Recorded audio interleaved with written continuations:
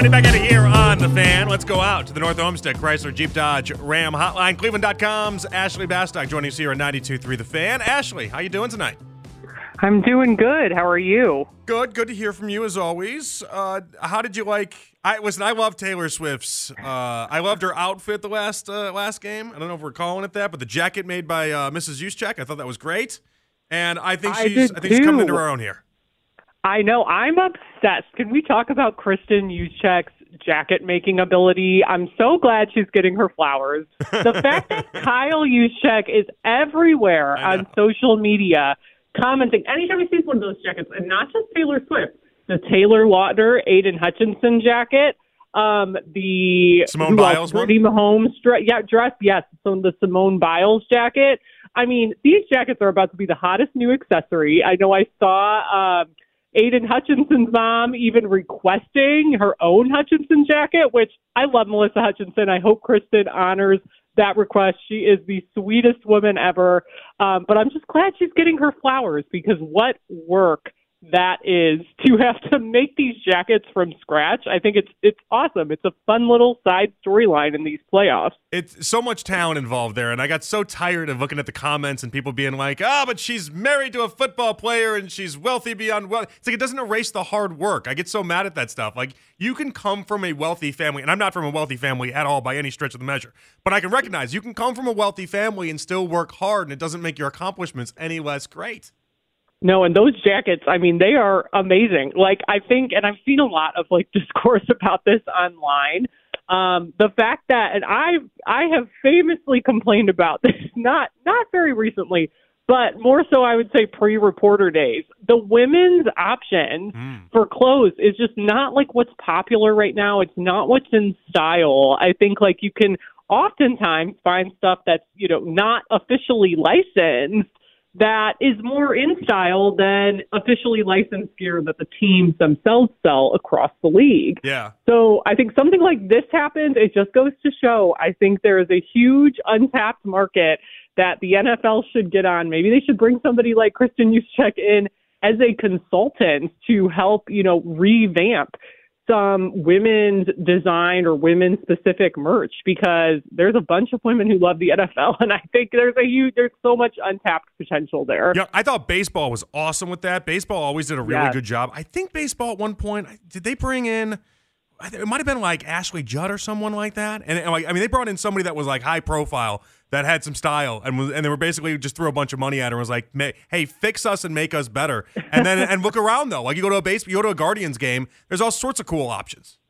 Yeah, there are. I think they're a great example. I think even the NBA has gotten better too in recent years. Sure. I think the NBA really leans into that streetwear kind of style that's gotten popular, and the athleisure look that's gotten popular in the last 5 years. I feel like I'm a fashion correspondent right now. You're nailing it. Yeah, you're nailing it right now. You would never know, right? But no, I think there's so much, I'm glad people are talking about this, because I really think there's so many options that are available out there. And I love those jackets. I was I would buy one of those jackets, right? It might be kind of weird to show up in a Travis Kelce jacket to Browns practice next winter, but I don't know, maybe in my free time I can sport one if they go mainstream here. I was going to ask you can't wear a Browns player's jacket, could you? Because that might be a little too on the nose there. It'd be like Nick Chubb looking at you as you're wearing a Nick Chubb one might be a little bit different. Yeah, it's a little weird, I think, if I would buy a Browns player specific gear. And I don't want just a generic NFL puffer jacket. But yeah, you know what? You could justify the Travis Kelce thing, right? The Taylor Swift connection. He's from Cleveland. I don't know. People are weird in those locker rooms, though, Ashley. They're weird. They might be all right, I guess Ashley doesn't cover the Browns anymore. I was going to say, I don't think any player would want to talk to me if I were one there. But maybe I could have it in my closet and just keep it for my off days, which is Tuesdays during the season. Very fun. All right. Well, I can tell I don't want to talk about the game that happened on Saturday, because I'm let's talk about anything but that game that happened. Did you go to Houston or no? I did not. You didn't? Okay. That game was just start to finish. I don't know how you had it. I know you had them winning before the game got underway because everyone in Northeast Ohio had them winning, so it's not a bad thing. I just remember seeing the Cleveland.com post where it's like everyone in our staff except for one person, and I was like, I don't think it's going to be Ashley, Dan, or Mary Kay, so I think we're okay here. But how did it all go wrong, Ashley? Yeah, I think ultimately this team just did not show up, and I think they've admitted that. And now it's figuring out why were they not ready for this moment that they had played the whole season for. And I think there are some bigger picture things defensively that went wrong. I thought it was really interesting to hear C.J. Stroud after the game say we knew they weren't disciplined with their eyes. And I think that's almost to me like a byproduct of what makes a Jim Schwartz defense so good. Like it's so much causing chaos and being fast and reacting fast and all those things. But I do think, a side effect of that becomes we're not going to be always looking in the right spot where we should, or we're going to react too quickly to something, and that's where mistakes happen. I think you saw it on that play where I believe it was Ronnie Hickman that got beat on the sideline. Like that's an example of it. I just think that ultimately, though, when you look at this season, everyone's kind of making this point about why was this defense so bad on the road? For me, I know we've discussed this. It's less about the location of those games. Maybe that does have something to do with it ultimately, but their worst performances of the year, and I'll throw out the first Baltimore game because there were so many extenuating circumstances in that week 4 game. So I'm looking at Denver against the Rams and then this game on Saturday. It was the savviness of the quarterbacks that they played that I think really did them in.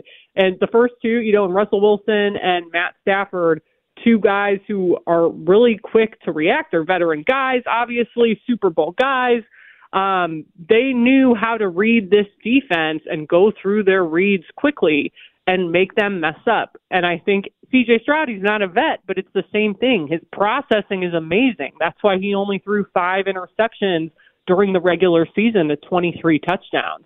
So for me, it's less about, this defense couldn't perform on the road, and more about, hey, when we face these quarterbacks that are on another level, and again, Russell Wilson, for better and worse, what's happened in Denver, he's a veteran who's going to know how to, counter this style of defense. It's about the Browns figuring out, okay, what's the next step for when we have to face these guys? Because you look at that schedule next year, it's a lot more formidable in the regular season if everybody's healthy. And they got lucky with some guys not being healthy this year, and I think that's just the reality. Yeah, I guess my response back to that, though, and it's the part that just makes it so confusing to me, is you're 100% right. You could even throw Gardner Minshew in that mix of guys that just kind of was able to figure out the Browns for whatever reason. Yeah, he's another example, yeah. But I look at the guys that they did beat. They shut down Brock Purdy. I know there was injuries in that game, but they got the best of Brock Purdy. Lamar Jackson 7 weeks ago, it's the only game he's looked bad in the previous 3 months. He's going to win the MVP this year.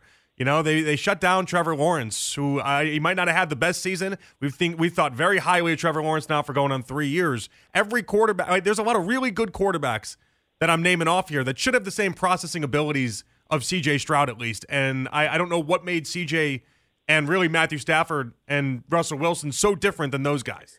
So for me, to go back through those, the Baltimore game is obviously the Browns' best game of the season, right? That's when all the pieces came together. We saw it for one brief shining moment, and now it's going to be the game, for better and worse, that we talk about for the next 9 months.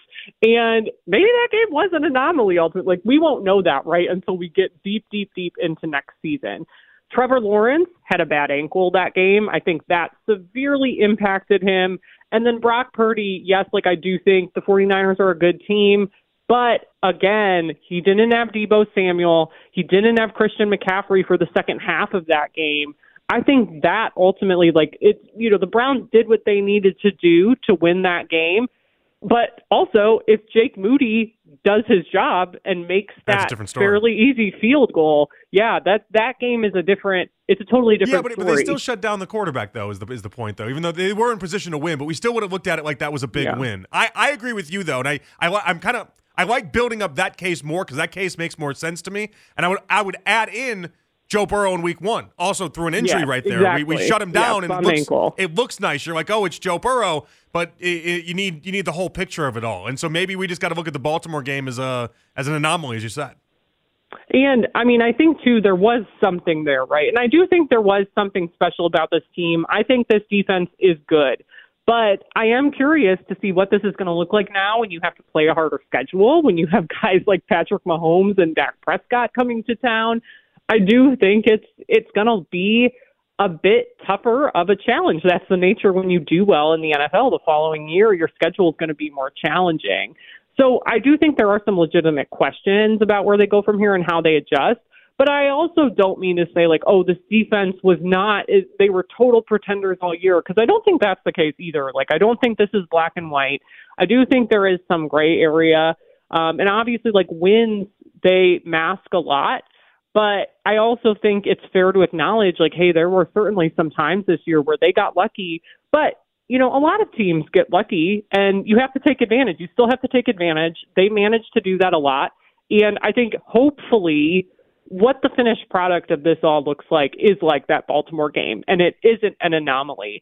And you bring enough pieces back and you go out and fill the handful of holes that are going to be on the roster, and you come back, you know, taking a step forward next year as opposed to like one step back like we saw in 2021 after the 2020 playoff year. Ashley Bastock joining us, Cleveland.com. So you're in the locker room. You talked to a lot of these guys. I thought the theme before the game, I thought there was way too much Super Bowl conversation. I didn't make a big deal about it because at the time I was like, hey, maybe they could go to the Super Bowl. In hindsight, though, looking back on it, do you feel like maybe they put the cart before the horse a little bit too much? I kind of have struggled with this, like, just because for me, I don't know that I necessarily mind that, because it is the ultimate goal. And they had hammered home that 1-0 mindset every single week so much. And I do think they did believe that. But, you know, I think in 2020, from what I remember, it was like a similar thing, right? Mm-hmm. That Kevin very much had those guys believing in week to week, you know, we're focusing on the task at hand. And then once they got to the playoffs, guys did open up and start talking about that, you know, a Super Bowl and all of that. So I don't know if the focus wasn't there, but it's fair to question, I think. However, I do think it's one of those things, like, if they win, like, no one's talking about it. So It's one of those, to me, that's much easier to criticize in hindsight. But I will say, I just feel like the messaging this year in general was good and was uniform for them. So I'm not bumping on it too much now because they lost this one game. I do really think those guys believed that for most of the year. I don't think that just totally went away once they got to the wild card. You know, another thing in hindsight is the idea that they rested everyone in week 18. Yes. Again, given all the knowledge we have, I don't know. At the time, I said I thought it was a good idea. I did say I thought Joe Flacco, I would have thrown him for maybe a quarter or a half, just because it felt like the way that he was going, he needed the rhythm of everything, I feel like. I don't know if Stefanski would redo it any different, though, Ashley. Yeah, I know we got asked about that, and of course didn't really say anything, understandably so. But that's another one, too, that's kind of tough for me, because you can see the argument for each side. And I just think ultimately this is a team that had dealt with so many injuries all year. When you get that chance to say, hey, our seat's locked up, it is what it is. We'd rather make sure everybody's healthy, because, again, the flip side of that is if you throw Joe Flacco out there and you got, you know, Sam Hubbard that hits him really hard and he's suddenly in the concussion protocol, then you're really in trouble, because who are you throwing out there? You're down to Jeff Driscoll and P.J. Walker at that point. And then it's going to be really hard to win a playoff game on the road in Houston. So I did not in real time think, maybe they should play these guys to keep their rhythm going. I advocated for them resting as many guys as humanly possible. And even like to the point that I'm like, hey, you should not be throwing Myles Garrett out there so he can try and, you know, wrap up this Defensive Player of the Year case and get a few more sacks. Like, I just didn't think any of that was worth it at the time. So I think I kind of still fall on that side, just given how that year went with injuries for them. What happens to Joe Flacco in your mind? You know, it's funny because I could see a world in which he, you know, wants to come back here. But I think ultimately he wants to show, hey, I can still start. And I think that's what he did this year.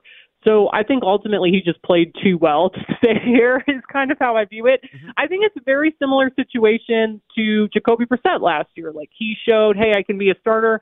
He went to Washington where he had the chance to compete for the starting job. He didn't win it, but it was still a chance to compete. So I could see, the same thing happening to Joe, maybe being a bridge quarterback for a team that drafts somebody young, maybe going to compete for a starting job. We'll just kind of see how the quarterback landscape shakes out. But I do think, for me, I would be surprised if he is back, and I do think the Browns need to spend some time reevaluating that backup spot because I think he probably will have a chance to start. We know how hard teams, struggle to find the guy, and especially if you have somebody younger that you want to take some time to develop, Joe Flacco would be a really good voice in that room to kind of help a rookie or a young quarterback along, I think.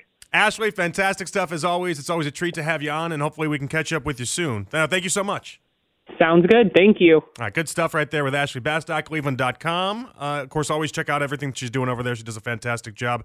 All right, we're going to touch on what she's had to say about the quarterbacks. I am wondering if I need to rethink a lot of the conversations we've been having about the defense and the quarterback. Should we have seen Saturday based off of some of what Ashley had to say there? And also, do you feel good for Baker Mayfield? 216-474-0092. We'll do it all next. It's Overtime with Jonathan Peterlin here with you on The Fan. So for me, to go back through those, the Baltimore game is obviously the Browns' best game of the season, right? That's when all the pieces came together. We saw it for one brief shining moment, and now it's going to be the game, for better and worse, that we talk about for the next 9 months. And maybe that game was an anomaly ultimately. We won't know that, right, until we get deep into next season. Ashley Bastock right there joining us moments ago. I think it's fascinating. Maybe I should have. I don't think I have because I've been so focused on hey, these names are great of the idea of all these quarterbacks. I think about Brock Purdy's a great name to have the Browns give an embarrassing game to. Obviously, anytime I mention Brock Purdy having a good game, it comes with the idea that Christian McCaffrey and Deebo Samuel both were injured in that game and weren't available to him. So it's okay, well, we can't give him too much credit for that, can we? Well, I don't know. I don't know what we give credit to. Trevor Lawrence had the ankle sprain. How much credit can we give to Jacksonville, or in the Jacksonville game, to the Browns defense when Trevor Lawrence has an ankle sprain? How much credit can we give to the Browns defense for Joe Burrow in week 1 when Joe Burrow has that injury?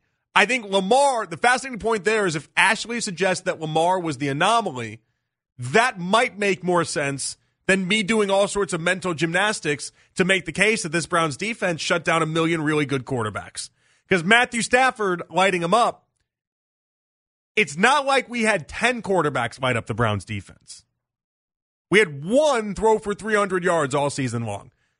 One. And if you take the sacks in the equation, we've already talked about that as well. Pro Football Reference, when you go to the passing yards tab for the Browns, 288 is the highest total passing yards that the Browns allowed in any given game this year. So up until C.J. Stroud, and then C.J. Stroud absolutely obliterated every bit of the idea of what a passer rating could be against this Browns defense. The passer rating had been, for the majority of the year, though, in the regular season, had been the equivalent of what Zach Wilson was throughout his entire career with the Jets. Absolute garbage. And it was dead last in the NFL if you'd made the opposing team's passer rating into a real player.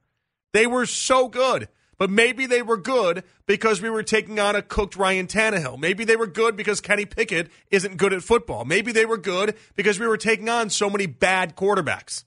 I hate for that to be the reality, but we took on a lot of bad quarterbacks, and the good quarterbacks we took on, as Ashley laid it out for you right there, with the exception of Lamar, I can find an excuse for every one of the quote-unquote good quarterbacks for why they struggled. It's not a great realization. It isn't. It doesn't mean the C.J. Stroud thing was coming from a million miles away, but it's not great for putting a feather in the cap of what is supposed to be one of the best defenses of the previous 10 years. Every advanced analytical model told us this team was awesome beyond awesome, and we wanted to buy into it, and it makes sense why you want to buy into it, but you dig a little bit deeper, and we get the full context of the entire year now. You dig a little bit deeper, and you can come up with all the excuses to how we ended up getting there. It's not great. It's a punch to the stomach. There's no other way to look at it, truthfully. When Geno Smith carves you up for 2 touchdowns before your pizzas even got cold, you know you have issues. But it just felt like when it rained, it poured. I mean that combination, back-to-back weeks, you had Gardner Minshew throwing for 1,000,000 yards, looking great. You had Geno after that, and it's like, you shouldn't go back-to-back weeks against those two like that. I don't know. It's tough. The schedule, it'll be easier next year. There's no doubt about it. But this year, all things considered, we got a lot of breaks when it comes to playing really, really good, perceived really good quarterbacks. No way around that. All right, leave that there. 216-474 to below 92. What I want to do with you guys now, I'm going to play this clip of Baker Mayfield, and then we're going to go from there, okay? Baker Mayfield is asked the question of whether or not the playoff win feels better than the Browns playoff win that he got here in Cleveland. Here we go. Yeah, I mean, I don't like to directly compare, but yeah, obviously the ups and downs that I've been through in the last few years, this one's great, but like I said earlier, our sights are set for bigger goals, and so on to the next one. It's a great answer.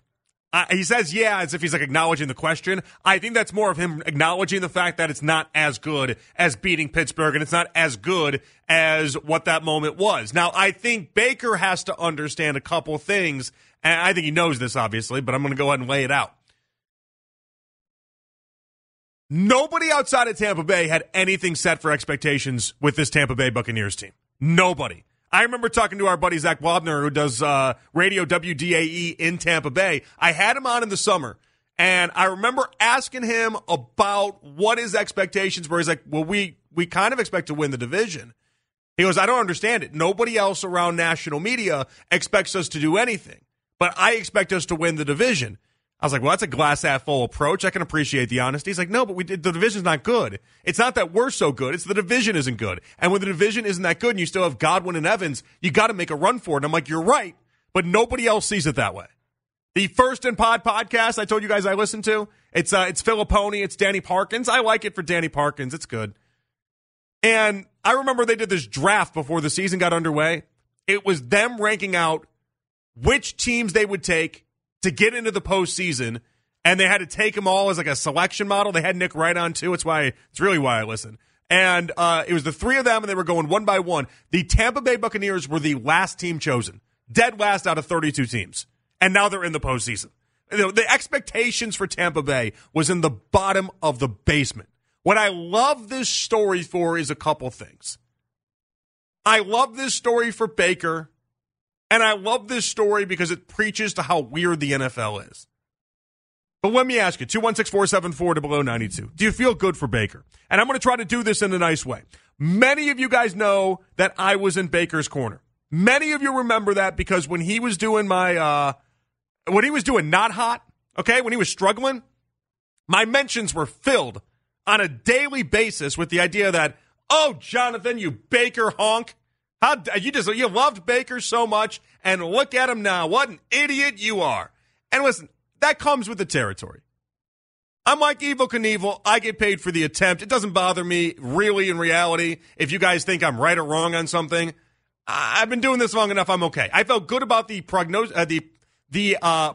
I had with Baker Mayfield. I felt good about the idea that coming out of college when he broke efficiency records in the NCAA and when he won a Heisman and when he went number 1 overall, what I was seeing was something that was good. I felt good about it. And I thought it would translate. And then, it's funny, is actually this weekend when I was looking up articles to read more about C.J. Stroud, there was an article on CBS Sports where they ranked Baker Mayfield's rookie season as the number 4th best rookie season of all time, and they ranked C.J. Stroud's year this last year as number 5. Like, we forget how good he really was. I remember at times during that rookie season, I had boldly made the claim, obviously this one didn't go very well, but I had boldly made the claim that I had thought Baker Mayfield versus Patrick Mahomes was going to be our generation's version of Peyton Manning versus Tom Brady. Like, I believed in him. So much so, I once had a series when I was doing weekend shows where it was 5 minutes with Baker's Inner Circle, where I interviewed people that were in Baker's Inner Circle just to get a glimpse of them, right? Like, I interviewed his barber, interviewed the dude that bat third when Baker batted 4th in his high school baseball team, like all those type of people, right? And it was just cool and fun, and he's a great story. He is. But you guys know I've been in his corner for a very long time. I wanted to see this success for Baker Mayfield. I always said, though, still think the Browns made the right move. And it's because of games like this weekend that you start to fall back in love with Baker Mayfield. But let me ask you out there, how many people believe Tampa Bay has a legitimate shot to win the Super Bowl this year? Jax, if memory serves me right, you're a Baker fan as well. Is that correct? Yes, you're correct. Did you remember me being the Baker guy on the station, or did you not listen to the station as much? No, you've told me the whole story though. Well, I know I told you. It's odd that I remind people that I was a Baker guy. That's like telling people, hey, remember the time I went to jail for 5 years? Like it's like a weird thing to remind people of. I didn't go to jail. I'm using a hypothetical there, but it'd be like that. It'd be like, hey, remember that time I got caught shoplifting? What a great time that was. It's like, geez, why are you bringing up bad things in your life? Yeah, I used to walk around here even when Baker was doing poorly on the Panthers and the Rams, and it felt like Sean McVay was giving him pity auditions. I was like, yeah, I loved Baker, okay? I loved him. I thought he was great. I thought he was awesome. My bad, I guess, because I always knew he had this talent. But let me ask you this. You're a Baker guy. I'm a Baker guy. In your heart of hearts, do you think that Baker Mayfield is going to win the Super Bowl this year? No, I don't think so. No chance. James Bridges, were you a Baker guy or no? Yeah, I roll with Baker. You roll with Baker? You think they're going to win the Super Bowl this year? I'm not going to roll with them that tough, but I think you got a shot. No, but exactly right. You got a shot. Everyone's got a shot when you're in the dance. There's no chance he's going in there. If he makes it past the Lions and goes to the 49ers, congratulations. You made it to the NFC title game. That's as far as you go. That's why I never blamed the Browns in this scenario at all. The Browns were just honest with themselves. It was never Baker's fault that Baker was the quarterback that he is this year. That's who he's always been. That's who he is. He is 12th in passer rating. He is a top 10 quarterback right now in touchdowns this year. 28 touchdowns, 10 interceptions, roughly 4,100 yards. That's exactly what the Browns thought that he was going to deliver them. One playoff win, near 500, slightly above 500 record. These are all the things the Browns had promised him, or had basically been promised by him. And we all knew it. And the Browns turned that down. They were right. They were right. As soon as you can admit, you might love Baker, you might hate Baker. It doesn't matter what he does in Tampa Bay because he's not winning a Super Bowl. As soon as you can admit that, the Browns were right. And they'll always be right in this equation. Deshaun Watson can flame out. It doesn't matter. The process was the right process. And now I sound like a Sam Hinkie clone, process over results guy. But the process was the right process. You go out there and you get somebody that you think can win you a Super Bowl. Now, you might want to argue that they identified the wrong guy. You might have said, hey, they should have gone after you. At the time, there was 3 quarterbacks out there. Aaron Rodgers was never coming to Cleveland. Russell Wilson was never coming to Cleveland, and they were left with Deshaun Watson. You might argue they pushed the chips all in the middle of the table for the wrong guy, and if they just decided to maybe draft a different quarterback, it would have gone better for him. Okay, fine. We can listen to that. But what they realized and what they put together was they had a fantastic team. Myles Garrett, Nick Chubb, Pro Bowlers on that offensive line coming out of the you-know-what. They were great. They had to take advantage of that. I'll never begrudge the Browns for not being satisfied with a 10-win season. Being satisfied with a 10-win season and then a playoff appearance and either a playoff loss or one playoff win is the exact same reason why Mike Tomlin is still the head coach of the Steelers. Because the Pittsburgh owners are okay with the idea that Mike Tomlin for 7 straight years has them at 8 wins, 9 wins, 10 wins, doesn't win a playoff game, but it is what it is. Hey, we're relevant. Hey, we get one weekend where people talk about us. The Browns wanted more. I'm okay with that. 216-474-0092. Do you feel good for Baker, though? Will you root for Baker? And in hindsight, are you willing to go the route that I am? A Baker fan that's here to tell you guys until I'm blue in the face, the Browns made the right call. They made the right decision. It might not be looking so great right now, but they still made the right decision. It's overtime with Jonathan Peterlin here with you on The Fan. All right, we'll get back to Baker in just a second. I'm watching this video Ken just posted on his Facebook. It's him beating his kid in like NBA 2K.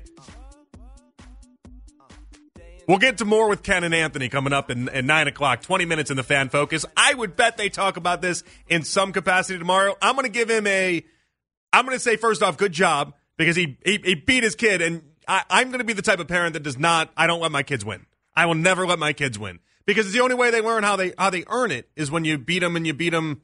My mom and dad never let me beat them in anything, but then the day that I beat them, it mattered more. I'll never forget playing Monopoly and then beating my mom and being like, this is the greatest thing ever. We played chess. We used to play chess all the time. And the day I actually beat my mom in chess, I was like, this is awesome. Like, it's just, you gotta beat your kid's ass when it comes to that stuff. Only way I know how. Now, the only thing I would say, though, I don't know. Jax, you play NBA 2K? I don't play video games. I haven't played in a long time. I play 2K a lot. I used to. And what I'm thinking of right now is the movie The Breakup, the Vince Vaughn scene where Vince Vaughn is playing that like 12-year-old in Madden, and his response back is like, listen, I have a job and responsibilities. You've got nothing to do. You should be way better than me at this. And maybe that's the case here. Maybe Ken's 8-year-old kid should be better than Ken in this game because he's got all sorts of time. Ken was really gloating for someone that only won by 23. I think Axel read off 108-85 is the final there. 20. I don't know. I feel like there's got to be a bigger beatdown, no? If I played an 8-year-old in an NBA game, you'd think 23 points would be it, right? No, 23 points is still a lot. That's a lot? Yes. Is it like an NBA game then where 23 points is a beatdown? Yes. Really? Yes. The kid's 8 years old. He had no chance of coming back once he was down 12. He's 8 years old. He shouldn't have had a chance to do anything. No. If you're 8 and you play enough video games, you should be able to be a little competitive. You keep it under 20.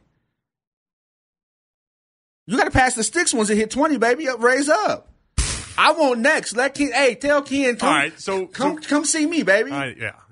So real basketball is the only way that I should just dominate 8-year-olds then. If I play an NBA 2K1 game, I got a chance to lose? Yeah. I guess you're just hitting. You do. I guess you're just hitting the circle button or whatever button replaces the circle button. It's repetition. They play more often than you. Well, that's the case that Vince Vaughn makes in The Breakup. That like you're young, you don't have a job. This is the only thing you do. You should be better than me at this. I don't know why. I thought I'd be able to steal like a bunch of. But then I could take a basketball away from an 8-year-old playing real basketball. I don't know why I thought in video game world it'd be just as easy. They're 8. Depends on what teams you play as too.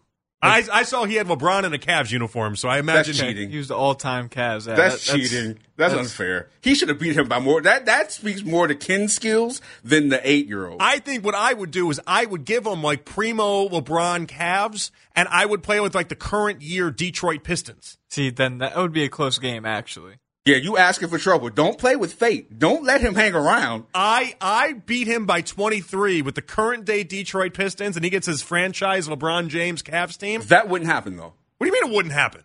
The Pistons are really bad. You think the algorithm is going to let you get that off? He's 8 years old. Pistons are a good 2K team, though. Like, it's different. There's some bad teams in the NBA that are good to use on 2K because Cade is really good in the game.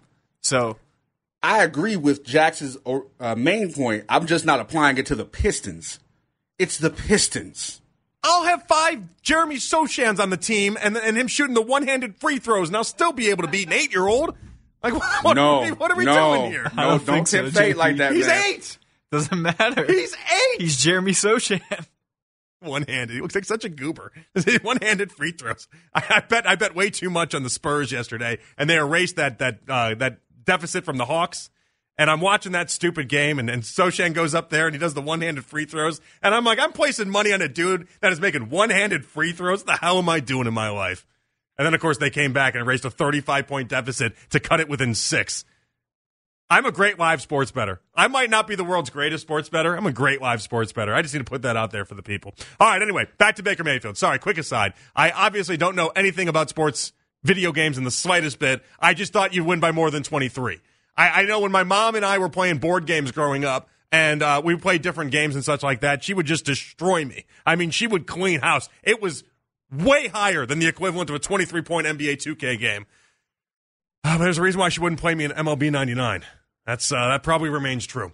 216-474-0092. Cal Ripken Jr. on the cover of that game. Vince Scully, your broadcaster on that one. They showed movies on that fight. Oh, it was an awesome game. All right. Also, one of the first video games I know of where you could draft players. That was a game changer in the video game world. Do you feel good for Baker Mayfield, though? I feel great for him. You guys know that I'm a Baker guy. You guys know I'll always support Baker. But I think how you handle this, Browns fans, I think this tells me how you would handle an ex-wife meeting someone new and being happy. Not everyone wants the best for their exes, okay? But most reasonable people understand that someone else's happiness is not a bad thing. We're all just trying out here in this game of life. That's all we're doing. We're trying. As long as the ex didn't give you a reason to hate their guts, rooting for their happiness is an all right thing. And Baker didn't give Browns fans a reason to hate his guts. Honestly, ask yourself this question. What was the biggest crime that Baker ever committed in a Browns uniform? Flirting with being a top 10 quarterback? Is that what it was? His biggest crime is that as a number 1 overall pick, he turned out to be closer to Derek Carr than he was Aaron Rodgers. Jonathan, we didn't like his ego. Oh, really? You didn't like his ego? The man was number 1 overall after winning a Heisman and playing in a college football playoff the year prior. You didn't think that'd come with some ego in life? Name me a number 1 overall quarterback that doesn't have an ego. I'll wait. Hell, you could make an argument Justin Herbert, who everyone knew was God's gift of football when he was in college. Justin Herbert should have gone number 1 overall, and in most years he would have. But he came back for his senior season, stayed in the draft one more year longer, which obviously hurt him. But he stayed for his senior season because he said he wanted to get more experience. He didn't think he was ready for the NFL, and that dropped him from being a number 1 overall pick to then being 5th. I mean, it was as simple as that. Real debates, Herbert or Tua, happened based off the idea that Herbert didn't have enough cockiness to him. But then all of a sudden, guys like Baker Mayfield are going to be punished for being a little bit too cocky. Damned if you do, damned if you don't. I'm happy for Baker. I am. I'm sad for the Browns, but I'm happy for Baker. It's not his fault. He's the one that got dumped. It's not his fault. What did he do? What did he do that was so bad outside of try to win the Browns a Super Bowl? All anybody ever tells me is you want somebody in this city that loves this city as much as you do, cares about this city as much as you do, and wants the Browns to be successful as much as you do. Check, check, and check. I mean, that man, that's all he ever did was go to bat for this city. He embraced Cleveland. He wrapped Cleveland around his arms. He tried to put the whole entire city on his shoulders. And in turn, all it did was get half the fan base just angry as hell at him. And it makes no sense to me. Makes zero sense to me. The biggest problem you have with Baker Mayfield is that he just isn't Joe Burrow. You know, the biggest problem you have with Baker Mayfield is that he isn't one of these number 1 overall picks. He didn't turn into Andrew Luck. He didn't turn into Peyton Manning. He didn't turn into one of these number 1 overall picks that is a franchise-altering, game-changing quarterback. That's not his fault. It's not his fault. It's not due to lack of effort. It's not due to lack of try. He's a good quarterback. He's a fringe top 10 guy. That's who he is. And that's not bad. That's still really good. And I think in today's NFL, I think you can win with that. But what the Browns decided a couple years ago, in the landscape they were in, they looked around and said, we couldn't win with that. I think the landscape has changed. I think this year would have been a perfect year to have someone like Baker Mayfield under center for the Browns. Fantastic defense, and then look around us. Trevor Lawrence ended up with an ankle injury. Joe Burrow ended up with an injury as well. Deshaun Watson, obviously, but that one's for us, so that one doesn't count the same way. You just had Aaron Rodgers comes to the AFC and then gets injured as well. You had so many different injuries. Patrick Mahomes kind of came back down to earth for the first time. We've never seen him really look that way that he did this year. So many opportunities for the Browns. And so many opportunities for any AFC team that when you were doing the math on this a couple years ago, just didn't seem possible. You know, it seemed like you needed, if you're going to take on the Bengals, you're going to take on Lamar, you're going to take on all these great quarterbacks. Josh Allen was going nowhere. Patrick Mahomes obviously staying true. It looked like if you were ever going to make it to the AFC title game, you needed one of these big juggernaut quarterbacks. And then something happened this year where just kind of the landscape shifted a little bit. Everything kind of changed. And now it kind of looks like you may not need a top 5 to get the job done. You might just need somebody that's a top 10. And Baker Mayfield is that guy. But you can't rewrite history. You can't turn back time, get in a DeLorean, and then redo this thing. It doesn't work that way. Them's the breaks. But I feel good for Baker in the process. It's one of those scenarios where there's a world out there where both sides are shaking hands and saying we're better off. Thanks for how it all went down. Every now and then you see this where people get divorced. They get married early, then they get divorced, and you look around and it's like, oh, well, geez, he's much happier off with her, isn't he? And, oh, wow, she married someone really nice, didn't she? It worked out really nice. They both seem like happier people. They both have moved on. Both now they got families that they've rebuilt on their own. That's really nice. That was a good move. They didn't work together. That was a good move. There's a world out there where that exists, where Baker realizes maybe he was better off without the Browns, and the Browns put together they were better off with Baker. The sad part for this weekend is it looks like maybe Baker has realized that side of things, and he's in a better situation now in Tampa Bay. And we can't say the same on our end. 216-474 to below 92. Pac-Man up next on The Fan. What's up, Pac-Man? Hey, how you doing, man? I do agree with you that the Browns could win with Baker. We don't need the top 5 quarterback. I did like him when he was here, but I think the reason why he's not here, I think the guys in the locker room just got tired of him, like all the issues he had with OBJ and Jarvis. And you remember the comments about we need an adult in the room. I think they just got tired of that, and they started tuning him out. And they just realized he wasn't a good fit. They needed to go out and get somebody that. I think the adult in the room stuff, Pac-Man, was just an excuse. That was an excuse to get rid of him. That's you getting a divorce and being like, she's controlling. Is she controlling, or do you just want a divorce? Yeah, I don't know. Like Miles didn't seem like he was too keen on him either. I think there was something going on there. Like listen to some of what people have said though. Listen to Austin Hooper. He's gone publicly and talked about what a great guy Baker is. Nick Chubb has talked about how much he likes Baker, even in the hindsight of everything. Like there's enough guys that have gone to bat for him. I don't see it that way, Pac-Man. Yeah, I like him. I agree with what you're saying. I like him. I think we could have won with him. How far he would get us, I don't know. It depends on how with Chubb and the running game and the defense. He can't do it alone. For sure. But I do like him. I do agree with you. Yeah, and listen, I appreciate you. I'll elaborate a little bit more. I don't begrudge the Browns for the move. I don't. At the time, I think they made the right decision because they didn't think Baker could win a Super Bowl. I don't think Baker can win a Super Bowl. I think it's different now this year than it was a couple years ago. I don't think Baker can win you a Super Bowl, and I think that's why they made the decision. You get Deshaun because you think Deshaun can win you Super Bowls. But it doesn't help right now.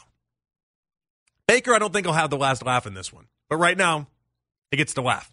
The playoffs can and will affect what happens next season. Daryl Ryder, Andy Baskin cover it all during the It's Always Game Day in Cleveland, sponsored locally by Smiley One in Bryant, Northeast Ohio's premier heating and cooling solution. Subscribe to the podcast, 923thefan.com, or on the Odyssey app. All right. Fan Focus coming your way next. It's Overtime with Jonathan Peterlin here with you on The Fan.